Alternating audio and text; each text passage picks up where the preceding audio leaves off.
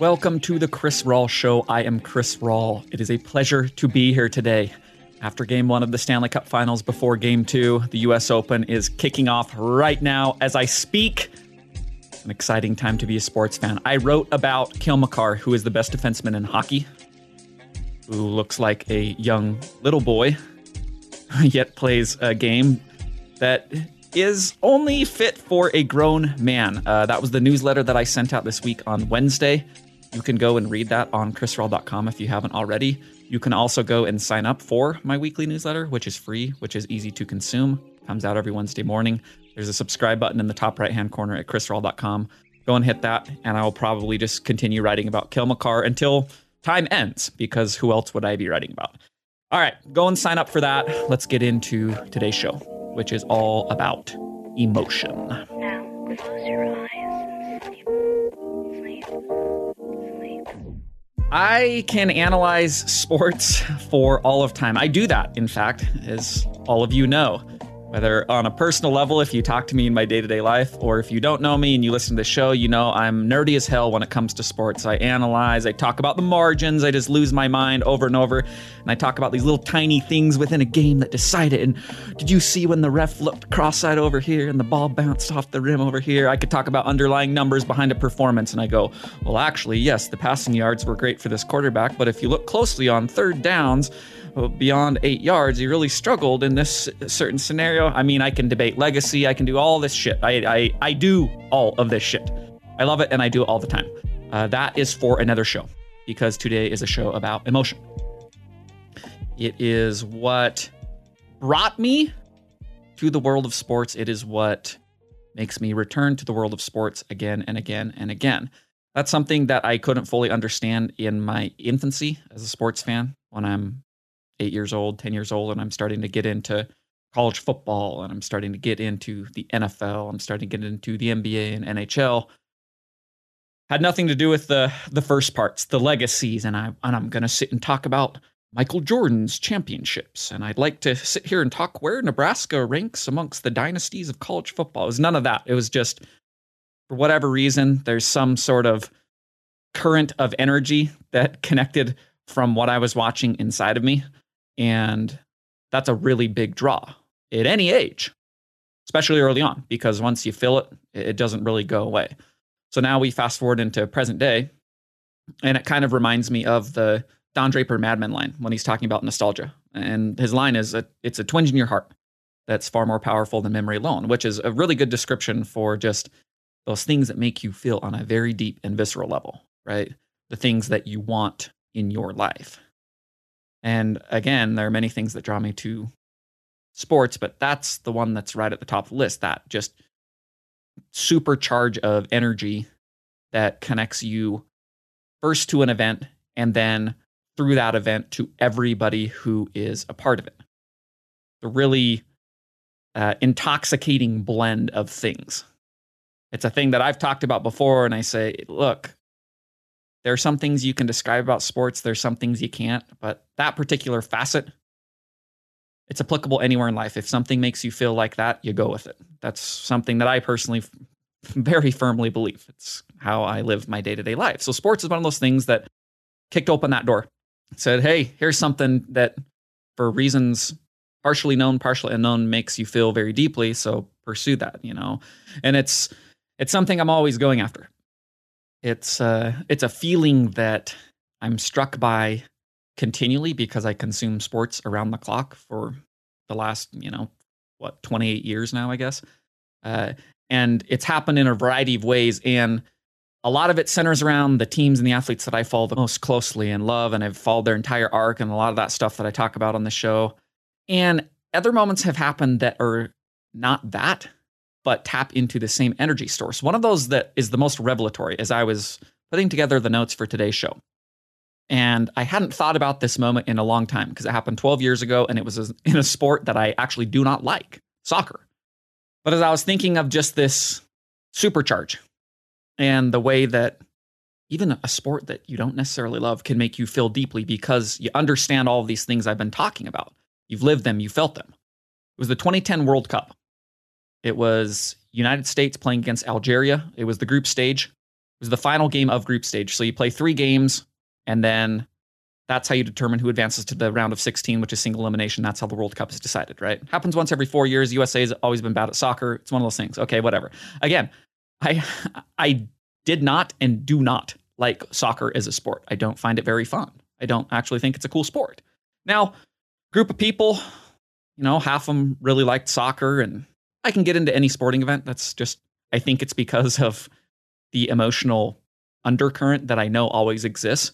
And to be a fan by proxy, you can tap into a lot of these similar things, similar emotions and feelings where you go, oh, I don't even care about this thing, but because I'm watching with people who care deeply and I understand this in different facets of life, I can actually get a pretty big rush out of this thing. So this game's going on.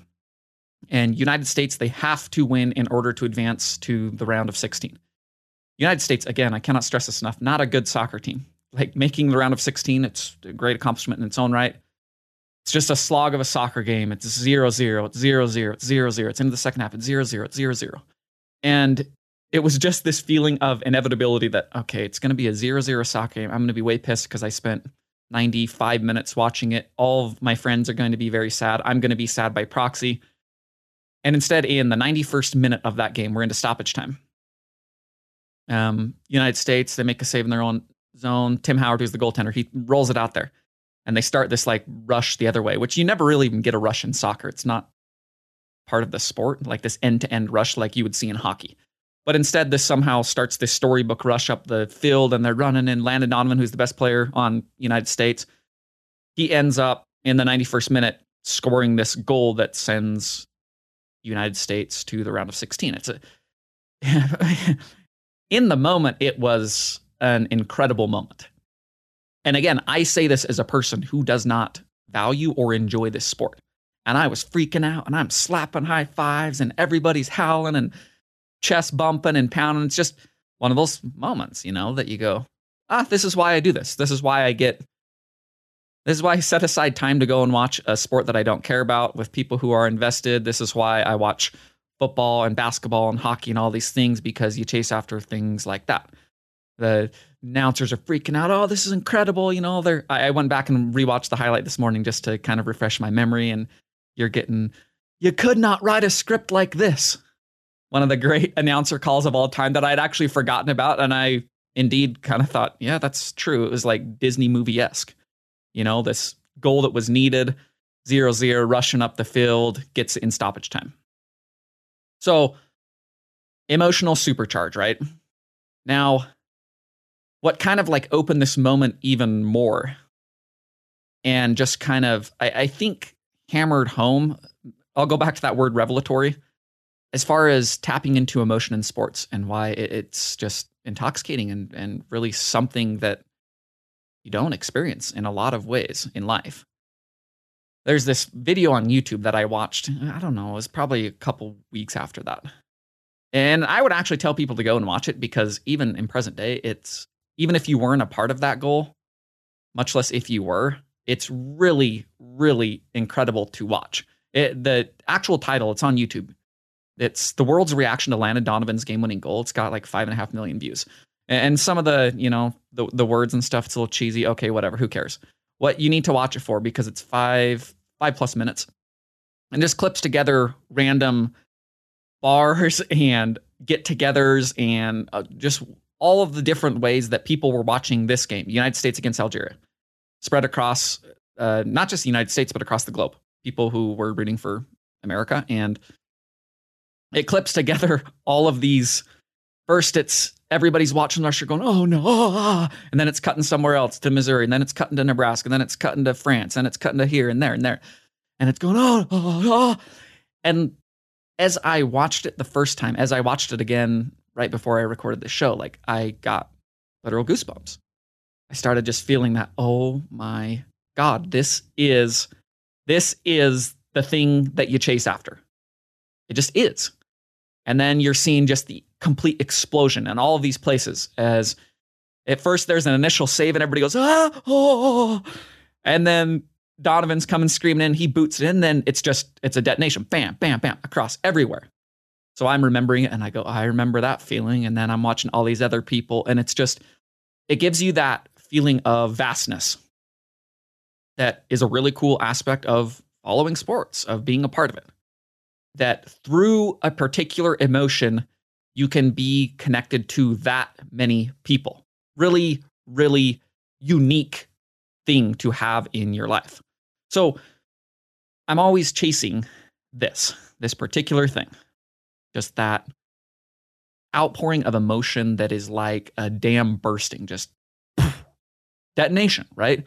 It's what I'm always chasing when I watch sports. You don't always get it. I watch a lot of bad Thursday night NFL games that are going to be on Amazon Prime. Those are more for gambling purposes, for nerdy-ass purposes. It's not because I'm sitting there feeling this particular thing. That's a more exclusive corner of the world in sports, but it's something that I'm always going after, always going after. Now, I can tap into that within a sport. Soccer is not that, I don't sit and I actually I don't watch soccer in present day. If you put me in another situation like that, I would do it because I know that by proxy, I can find something that could be really cool and meaningful.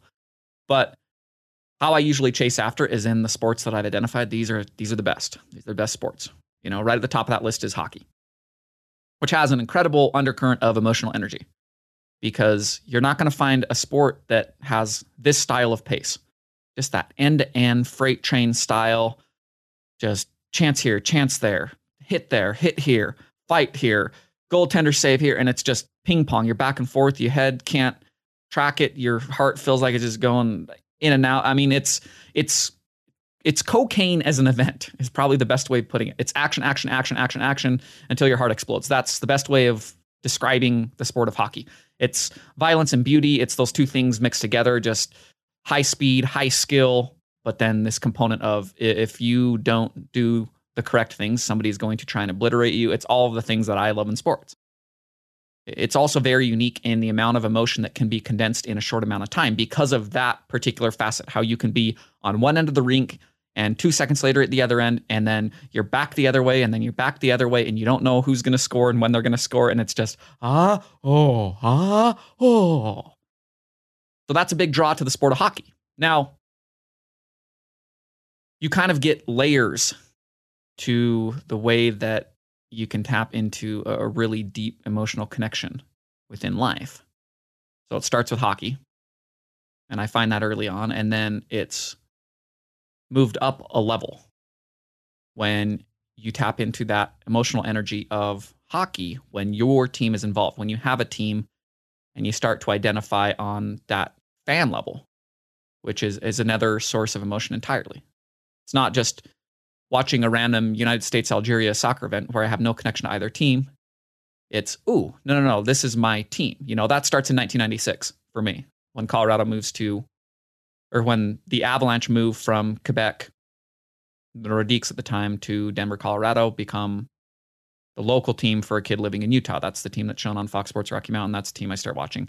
That's the team I start playing with on the Sega Saturn of my friend at the time. And I'm learning about hockey through this game and playing with Peter Forsberg. And I go, this is amazing. And slowly but surely, over the course of that regular season, I'm going, all right, this sport's already cool because now I understand it. And I'm starting to get like this cocaine as an event draw. Why it's so cool.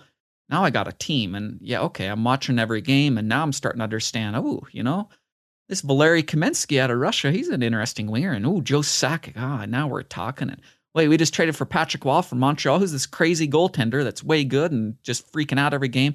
Adam Foote, this guy's why is his nose pointed in 8 different directions? Oh, it's been broken 30 times. Who's this Claude Lemieux, this guy who's just doing dirty shit all the time? Slowly but surely, you start to build upon the initial investment in the sport of hockey. You get the team. You're going with it. Now, what was the next step is that very season, by the time you get to the end of it. And I'm 10 years old, and I can't verbalize these things, but I'm feeling them because it gets to the playoffs. And the next step up is the emotional energy of playoff hockey, especially when your team is involved. That's a whole nother realm. And I know that those of you who are deeply intertwined with the sport of hockey understand what I'm talking about in these layers. And other people might be hearing it and go, oh, okay, this is intriguing. My guess is if you listen to the show, you have something like this in some sport or with some athlete. And everything comes with layers. And the entry point is already very rich and rewarding. Start liking hockey. And the further you go, the deeper it becomes, the more meaningful it feels, and just the more that the claws sink into you and go, this is something I want to have be a part of my life. So the Avs, they make the playoffs in 96. And suddenly I'm watching just a sport that I already thought was the fastest and most physical and most violent. And now it's somehow faster and more physical and more violent because it's the playoffs and everybody's selling out for everything and you're giving no ground. And it culminates in the Western Conference Finals. That's the series that if I had to point to something where I go, I already loved hockey and I love this team, but this is the moment where I just go, all right, I think this is the best thing. I think this is the best thing you can be a part of. Avalanche Red Wings, it's the spawn of the nastiest rivalry in modern hockey. One that actually has an E60 coming out about that is going to be incredible. But from 96 to 2002, this was the nastiest rivalry in sports. Starts in that Western Conference Finals. The Wings were the favorites. They were the best regular season team in hockey. They were awesome. The Avalanche were kind of the up-and-coming team. Claude Lemieux, he has an incredibly dirty hit, just pins Chris Draper against the boards, fractures his entire face, gets suspended. Avs beat the Wings in 6, go on to win the Stanley Cup final against Florida in 4 games. And it was everything that playoff hockey with your team involved that I now know it to be. At the time it was foreign. I'm going, holy, what is this? So for those, a lot of years up through 2005-ish, the Avs are always in the playoffs. The Avs they're vying for Stanley Cups. They win 2 of them. They're making Western Conference Finals. They lose in Game 7 of 3 different Western Conference Finals during that time span from 96 to 2002. And then they go away for a long time because the Avalanche are not very good. And I'm reminded of this in 2018 when they make the playoffs. The year prior, they were the worst team in hockey. They get things together. Jared Bednar, great coaching job.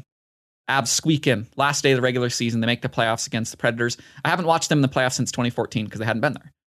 And I just had kind of forgotten playoff hockey's so awesome.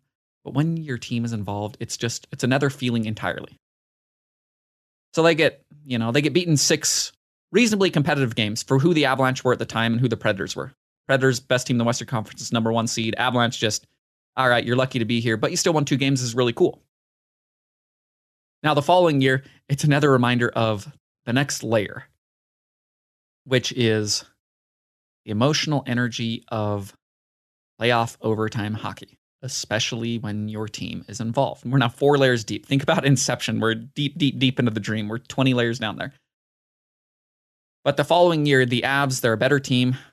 They're still heavy underdogs. They make the playoffs. They're playing against Calgary. Game 1, the Avalanche play great. They get goaltendered. They lose the game. I'm kind of pissed about it. I go, man, that was our chance to steal one. Could have had home ice going back to Denver. Game 2, it looks like Colorado's going to lose just this tight game that Colorado was not really equipped to play at the time. They squeak it into overtime. So now I'm going, okay, you just need one thing. And I'm watching this in my house at the time. It's just me by myself. I'm not watching with anybody. On my laptop, it's late on a Saturday night. And intermission between the end of the 3rd period and the start of overtime, it's the longest time you can ever spend doing anything in life. You just sit there and you think for 20 minutes about how are all the ways this can go wrong. And this is not going to be fun unless they win. And then it will immediately become the funnest thing that I've ever been a part of. But I don't want to think about what happens if they lose. You just do that for 20 minutes. So overtime starts. And I'm sitting, and I kind of got to be quiet because people are sleeping and I'm doing, and McKinnon catches the puck in full flight and through the neutral zone. It looks at first like a nothing play, but if you watch McKinnon, him with speed through the neutral zone is never a nothing play. The next thing you know, he's like, it's such an incredible goal. And one that I've come to really look back on fondly is like all of these McKinnon goals piles up and we kind of forget just random blips along the way. That Game 2 overtime winner against Calgary, it was just one of those moments where like I didn't need it, but you have a full reminder of when your team wins in overtime in the playoffs, there is almost nothing better that you can feel. And I apply that outside of sports. People will call me crazy for that, but I'm saying as the dam bursting, as that emotional just boo. There are very few things in life that can equal that for me. And I think a lot of people feel similarly for the sports or the teams that they care about. Again, a great draw for sports, okay? That's continued into this year as the Avs have become a legitimate Stanley Cup contender. And even through this playoff run so far, through one game of the Stanley Cup Finals, every time they get into overtime, it's that same waiting process of, I don't know how to formulate my feelings right now because they're bouncing all over, and it's either going to be the best feeling on planet Earth, like it was in Game 2 against Nashville this year when Makar scores, or Game 1 against St. Louis when Josh Manson scores, or especially Game 4 when Artturi Lehkonen scores to send them to the Cup Finals for the first time in 21 years. It's either going to be the best or it's going to be the worst, like when Tyler Bozak scores in Game 5 of the St. Louis series. And I just flip off the TVs and leave, and I go, I'm not thinking about hockey until the opening face-off of next game because I don't want to. It's when it's bad, there's nothing worse. When it's good, you can't beat it. It's the best way of describing that current that you can ride, that hockey provides, that having a team within hockey provides, that playoff hockey provides with your team, that playoff overtime hockey with your team provides. So that brings us to Wednesday night, which there's still two levels to go technically. Because the one that I had forgotten is there's a different supercharge when your team is in the Stanley Cup Finals. I'd forgotten because I hadn't experienced it in 21 years, which is understandable. And then we're getting close to the face-off for Game 1, and I'm feeling that nervousness, but I'm also just so excited because even if Colorado is not going to win, I've waited for literally over 2 decades for this. This is really cool. And I love this team, and they're incredibly fun to watch. Maybe things don't work out, but to have them here in this moment is something that I'm not going to take for granted because maybe I had in my younger days, and now I realize it's really hard to do this. And you invest a lot of emotional energy into following a team, and sometimes that really doesn't pay off for a long time or forever, okay? So I'm fired up about that going into Game 1. And what I kind of forgot from that opening face-off, I literally had kind of just, I guess you can call it deja vu, you can call it just going into the past. You can use the Don Draper thing. It's that twinge in the heart, far more powerful than memory alone. That's probably the best way of putting it, actually. And I remember the opening period of 2001 Stanley Cup Finals Game 1. Colorado's going in, they're underdogs against New Jersey. New Jersey, defending Stanley Cup champions, one of the best teams of that era. Just, they want to muck it up in the neutral zone, defend the hell out of it, make Martin Brodeur make some saves, win every game 2-1. Avs are down Peter Forsberg. People are going, okay, they're going to have to make up for this. This is their best forward who's out. What's going to happen here? And that first period was it was all of the electric emotion that you are looking for. The Avs come out flying. Joe Sakic, the captain, he's not known for being a power player. He's more finesse, a Hall of Fame player, but not a dude who's running around just clobbering people, right? And the captain for the Devils at the time, his name's Scott Stevens, just the Grim Reaper of all Grim Reapers. A dude who, his open ice hitting was legendary. He's one of the nastiest hockey players I've ever watched. You can go and watch YouTube clips on Scott Stevens that will make your blood turn cold because most of those hits in present day would be illegal. He was just a dude who said, if you come anywhere, I will try and end your career. First period of that Game 1, remember Sakic goes in behind the net. Stevens is there trying to ward him off, and Sakic comes in full bore and just runs right through him. The place is going crazy, and I'm going crazy. I'm just going, all right, this is our series. Just one random hit. It's a scoreless game, but I'm convinced, like, all right. I can ride that hit for 7 games, which is what ends up happening. It's a back and forth series, but Colorado ends up prevailing in Game 7. And that's one of the moments that I go back to, that Stevens-Sakic play, which in the grand scheme of things will be completely lost, but it was just that supercharge where I go, this is so cool to have my team be a part of this. And to watch this sport where everybody's always selling out, even in the regular season, but now they're in the playoffs, now they're in the Stanley Cup Finals, and it's just, whatever I need to do, I'll do. If it's Joe Sakic and I need to go and clobber the scariest person on the ice, I will go and do that because I'm the captain and I'm here to win.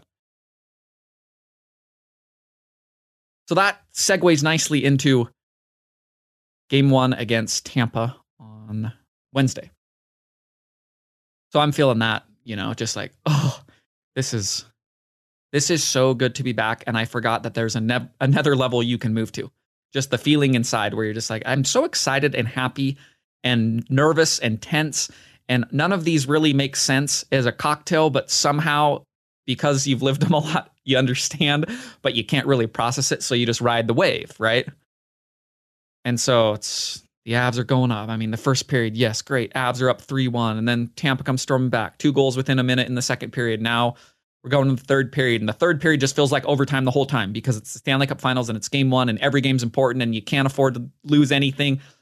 So I'm tensed up the whole time, and every time Tampa crosses center ice with the puck, I'm just cringing, and every time the Avalanche are going the other way, it's across center ice, I'm going, just score, you got to score. It's all the crazy emotion of sports distilled into just these individual moments again. So now we're getting to the end of the third period, and the Avs have a power play, and they can't score, and then they're giving up a break the other way, and now I'm going, are they going to give up?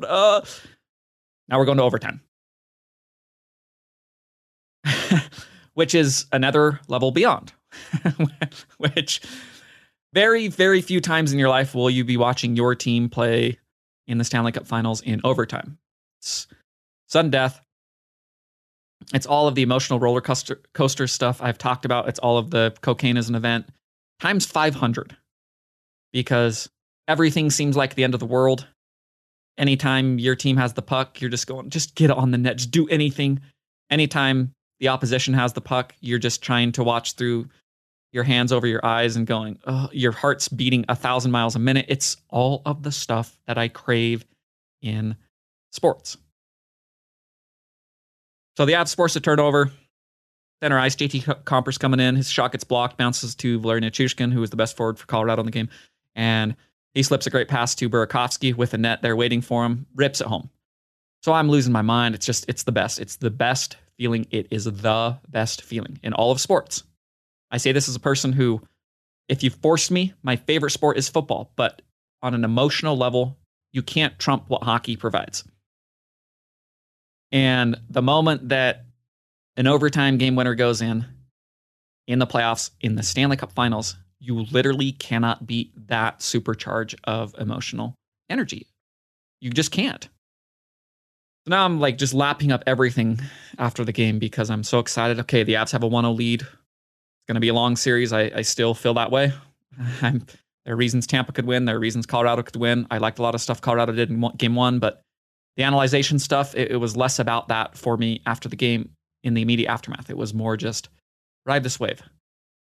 And I kind of found myself going down a rabbit hole that night and into the next morning, just looking at various things and going, it's crazy how connected I am on an emotional level to a lot of these people that are just, I know none of them.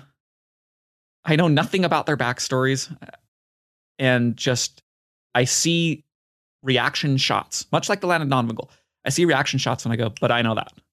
And if I was ever in a room with that person, I promise you we could talk for 3 straight hours about this particular connection.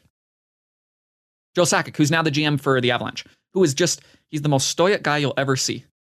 Iceman in his veins. Never really did anything big celebration-wise ever for anything.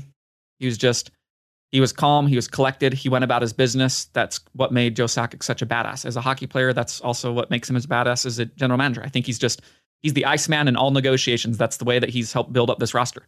Just, no, we're not going to do that. But we will do this, and you will do this. Jedi mind tricks kind of stuff. That's the Joe Sakic brand. And even him in the box. There's an NHL gift that I retweeted after the game of him watching it with Avalanche upper management, and the second that puck's into the net, even Joe Sakic, he's jumping up, he's got a fist pump, he's giving the hugs, and I'm going, if you can bring that out in Joe Sakic, you are like a once-in-a-lifetime emotional event. I really do believe that. I don't think Joe Sakic's ever done that in his entire life. So I'm doing that, but I do that a lot, and this was just even a higher level of that. Joe Sakic's doing it. Now, the one that stood out the most to me, the one that, like, as I was watching it, I've honestly watched it probably 8 times since, and I get goosebumps every time, and I just get that feeling of emotional energy rushing up inside me, and I'm going, oh, this makes me feel something every single time I watch it. It's also something that I retweeted out. You can go and check it out on my Twitter feed at Chris Rawl if you want to actually watch these things. And it was a camera shot from the NHL. They had a camera station probably like seemed like halfway up the lower bowl, directly behind Tampa Bay's net. An actual handheld camera. Somebody was in the aisle with the camera. And it's a minute-long camera shot. And by all accounts, Ball Arena, I mean, it looked electric. Everybody who was in it was just like, this is the atmosphere you crave. This is what everybody wants. There's 20,000 people who all are exhibiting and feeling all of the stuff I've talked about throughout this show. So they're there in the building, and there's this camera shot, minute long. And it's the first, I don't know, maybe 10-ish seconds or so, maybe a little bit less. It starts with the turnover that Compher forces at center ice as he's skating in. So now we have the 5-second sequence that results in the Burakovsky goal. And you have the audio that's going from everybody. And you're hearing, shoot it, just all the things that I'm shouting at home all the time. And then you see from the angle, the net opens up and Burakovsky rips it home. And it's just detonation. Everybody just freaking out. It's the Landon Donovan thing, right? Just screaming. And so what is so cool about this particular thing, and I love this kind of film work in sports. It's a little bit more cinematic. It's not just, here's the 8-second clip that ends 2 seconds after Burakovsky scores as he's fist pumping and sliding down the ice and going to meet the Avalanche bench. It's 50 seconds of just slowly walking this camera down as people lose their shit everywhere. And you're seeing the high fives and the screaming and yeah. And it's more just about the atmosphere first and foremost of what's going on there, because it's not zoomed in on the Avalanche on the ice of their celebrations. It's just kind of this general ambiance of what is going on in this place at this particular time. So it's first and foremost that, and then it's kind of a window into this emotionality of like, yeah, I'm feeling that at home. I'm sure people in the building are feeling that even more so, because to be there, it's another little step up. So all this stuff, I mean, it's just, I keep going back to the question of just like, how, on an emotional scale, how does it get any better than this? Just how? I don't know. I don't actually know. So this is the thread of being a sports fan that interests me the most. And again, there are a million things that bring me into this realm. A lot of them do not have anything to do with emotion, but this is the one that I continually return to, and I go, if you had to make me, gun to my head, pick, what is it that draws you? You know, why do you watch this puck on a rink of ice and people are skating around? I'm just like, well, go back and listen to the last 30 minutes of the show. This is why. Now, as I look to expand this show out a little bit, one of the things that I am in search of is that particular connection and people who are willing to share that particular connection, that emotionality of sports, right? And I'm sure that many of you have listened to this and feel what I'm saying through your own fandom, through your own prism. Might not be hockey, might not be a team, might be an athlete, it might be your own personal experience within a sport, playing. I don't know. But I'm sure that the vast majority of you, if not all of you, because you listen to this show, have some similar thread where you get to the end of it and you go, how does it get any better than this? You know, how many things make me feel this way, this intensely? Now, why I'm ending the show with this is because, again, as I look to expand this out, I want to talk with other people about this. It's not going to replace the show that I'm currently doing, but I want to accentuate it on that emotional level, because I think there is a void there within the world of sports that a lot of it is analyzation, hot takey, all the stuff that I don't necessarily like as much. And there's not a lot of what draws you into this.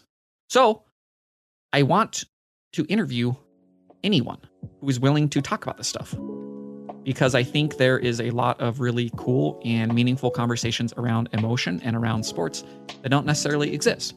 And on this show, I really would like to change that, because I think there is a very interesting path that those interviews could take if, you know, people are willing to do that. So if you know somebody who is, if you are comfortable talking into a microphone and, you know, you're willing to come on and have a similar conversation to what I just expressed about my own personal life, and tie it into things that you think and feel and the ways that you are connected on an emotional level to a sport, a team, a player, reach out to me. I truly want that. I've had some people already reaching out, and I want more as we start to kind of nail down interviews and times and get this ball rolling. Just send me a tweet. You can find me at Chris Rawl. You can DM me. You can email me. chris@ceo.com. That's CHRIS, the correct way to spell it. But reach out and we can kind of go from there. So that's it for today's show. These Stanley Cup finals are going to be, I think they're going to be an incredible cup finals. I hope they end well for me. If not, I'm sure the hockey will be incredible for anybody who is not invested in either one of these teams. Game 2, Saturday night, US Open in full swing, but really Game 2, Saturday night. Let's buckle up. Let's prepare to do it again. And I will be back on Tuesday to talk more about all of this. Thank you for listening to the Chris Rawl Show. What an incredible honor to have you here. This podcast is produced by Weston Tanner. Do not forget to sign up for my newsletter. Go to chrisrawl.com, hit subscribe. I'll send you stuff about Cale Makar. I'll send you stuff about NBA players flopping. Those are probably the two things that I'm most passionate about right now. And actually, we're not that far away from football season, so at that point, I'll probably start talking about running back value or a bunch of other nerdy-ass stuff. But go and sign up for that. It's free. It'll come out every Wednesday morning. Please, thank you, peace. We'll talk on Tuesday.